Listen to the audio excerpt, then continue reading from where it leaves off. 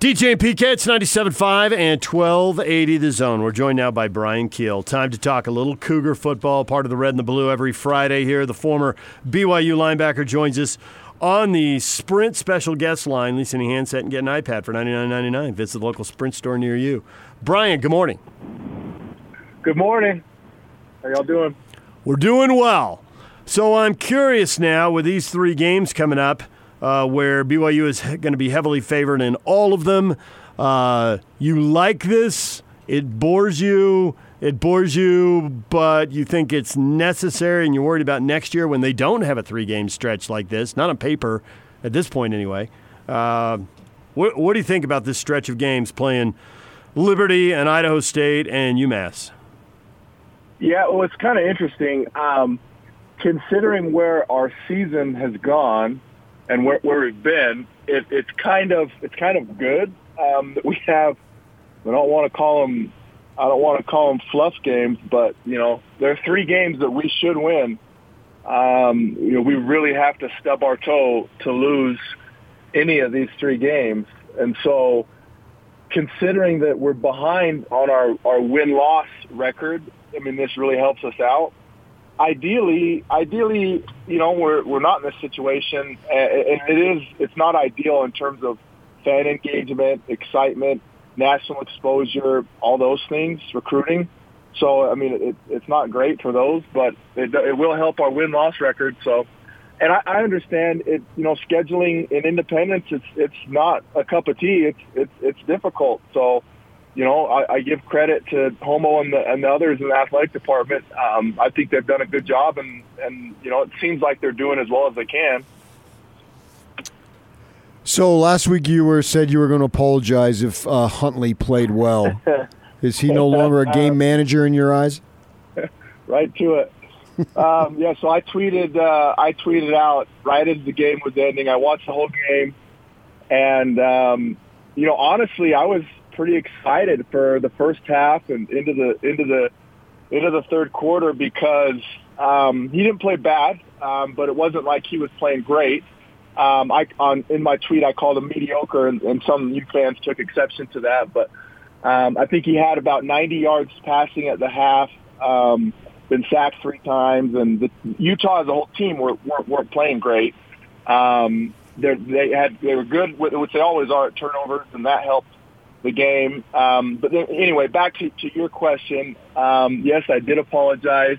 I did admit I was wrong because Tyler Huntley stepped it up.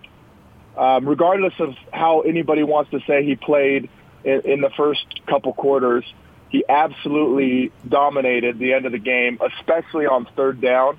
And it was his play, particularly on third down, that won me over. Because game managers, when it's 3rd and 10, the offense just runs the ball or runs a screen or just gets out of the situation. They're scared, and they don't trust the game manager.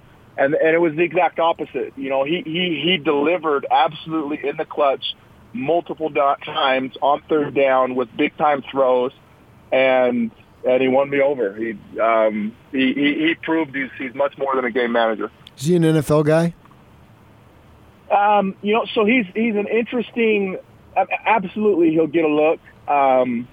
He's an interesting evaluation for the NFL just because he has certain skill sets that enable him to dominate the college game, which he has this year, and those skill sets aren't as effective in the NFL. That's not to say that he can't go there and continue to do well, and he's already proved me wrong, so I'm sure he can prove other people wrong. But it'll be an interesting evaluation to see what happens with him, and a lot will depend on how he finishes out the season. He hasn't thrown for a ton of yards. He's been really careful. He's accurate with the ball. He's obviously a phenomenal athlete. So it'll be interesting to see how he translates. I definitely think he'll get a look. As an undrafted free agent, I don't think he'll get drafted unless he just lights it up and Utah plays well or wins the Pac-12 championship game or something like that. Maybe he gets up himself where he gets drafted. But for sure he should go as an undrafted free agent, and then it'll be if he continues to develop, if you look at where he was a couple years ago, and if you look at where he is now, obviously he has improved by leaps and bounds. And so if he continues to improve, who knows?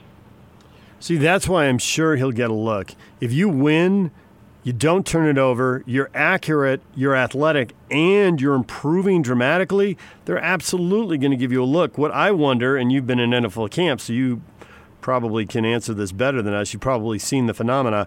There are guys who get one look and one chance and they're out, and there are guys who look like they get 6 looks and 6 chances. I don't know how much teams invest in them or how long a look they take, but they're going to take a look. Yeah, you're exactly right. And it's kind of weird how that works out, what you just said. And it's funny how certain guys just kind of seem to get endless opportunities. And, whether it's they have a big arm or, they came from a big-time school and scouts and teams just get enamored with something like that, even despite them not being able to produce. And other guys don't, it's kind of like one and done. But I agree with you. He has absolutely done too much to not get a look. So, I would be floored if he didn't sign as an undrafted free agent somewhere.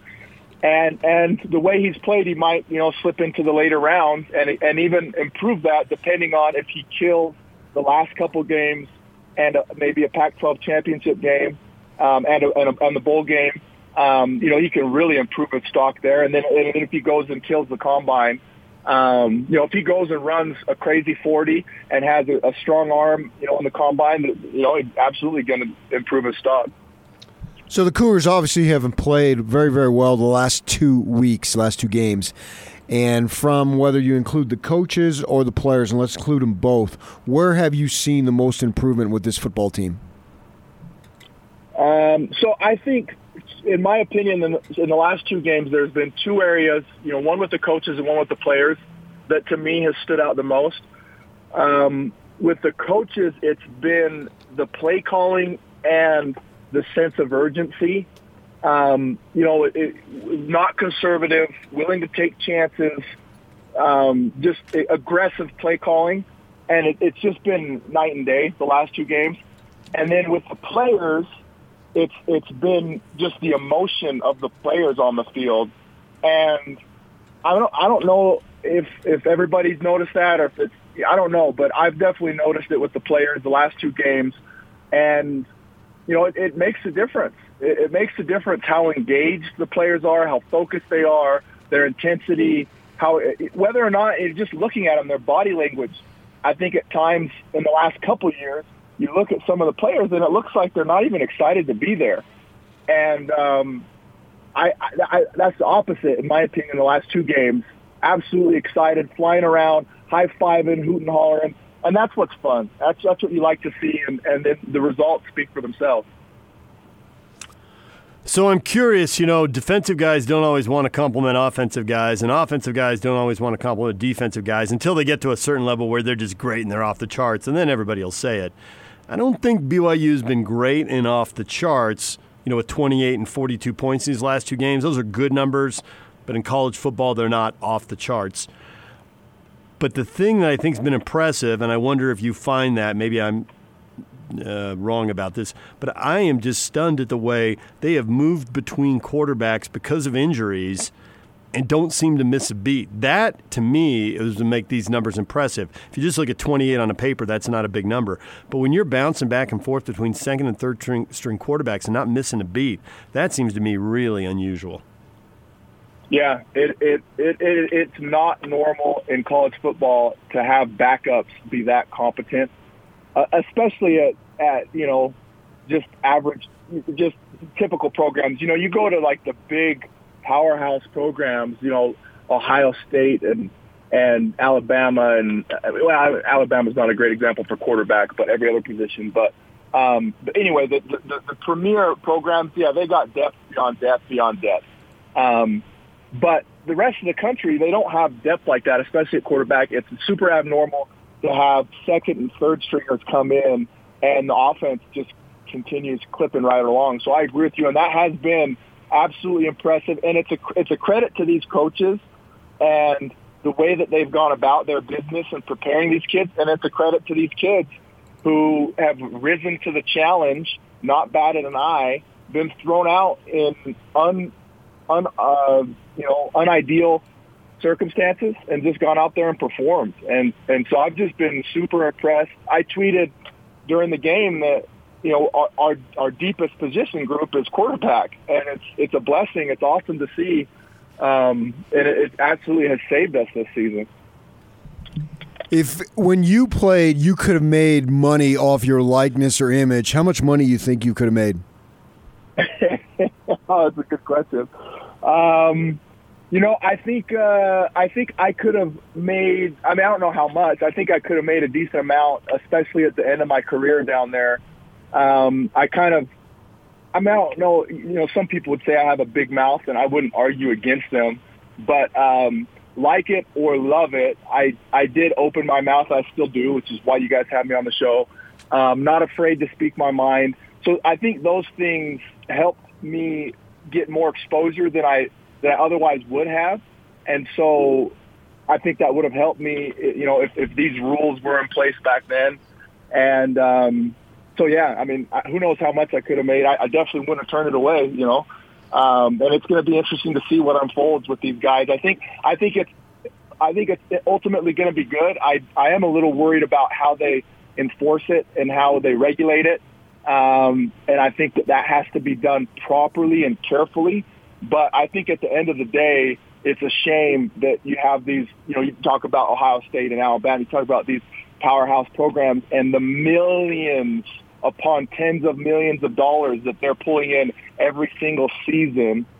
You know, it's crazy that, you know, some kids go hungry, that they can't pay their bills, and et cetera, et cetera. So I'm glad that it'll be addressed.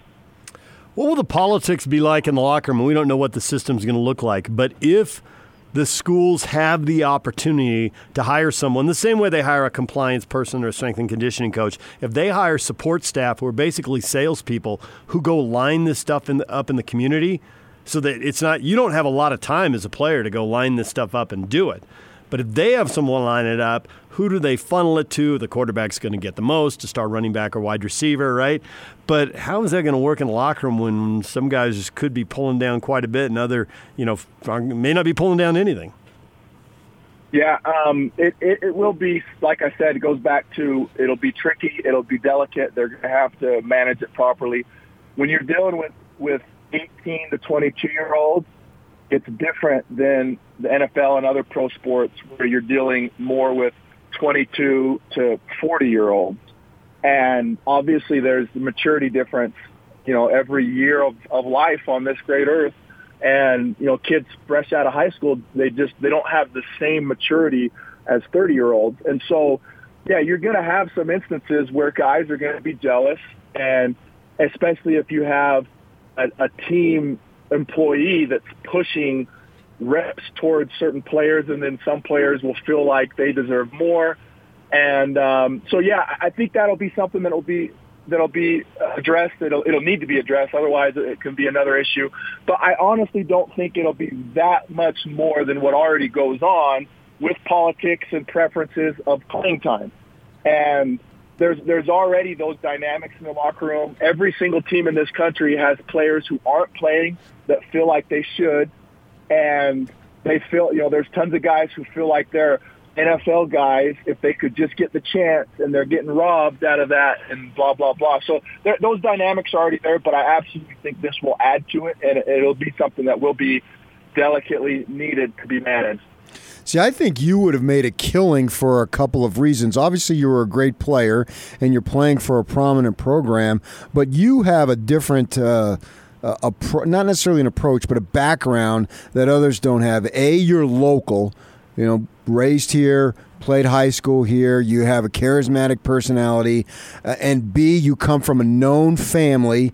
C, you have an interesting background. I mean, I grew up I didn't grow up, but my kids did, and I live in the Brighton area, and everybody knows about the Keels. My wife taught at the junior high up there on Newcastle, so she had a bunch of them come through. So you had all that stuff going on, and I think that it's going to be interesting to see if the player then decides to stay local, because by the time you went to BYU, the Keel brand name, so to speak, was already out there. And so why go to someplace, and I'm sure you could have gone to other places. You played in the NFL, so obviously you were a superior talent.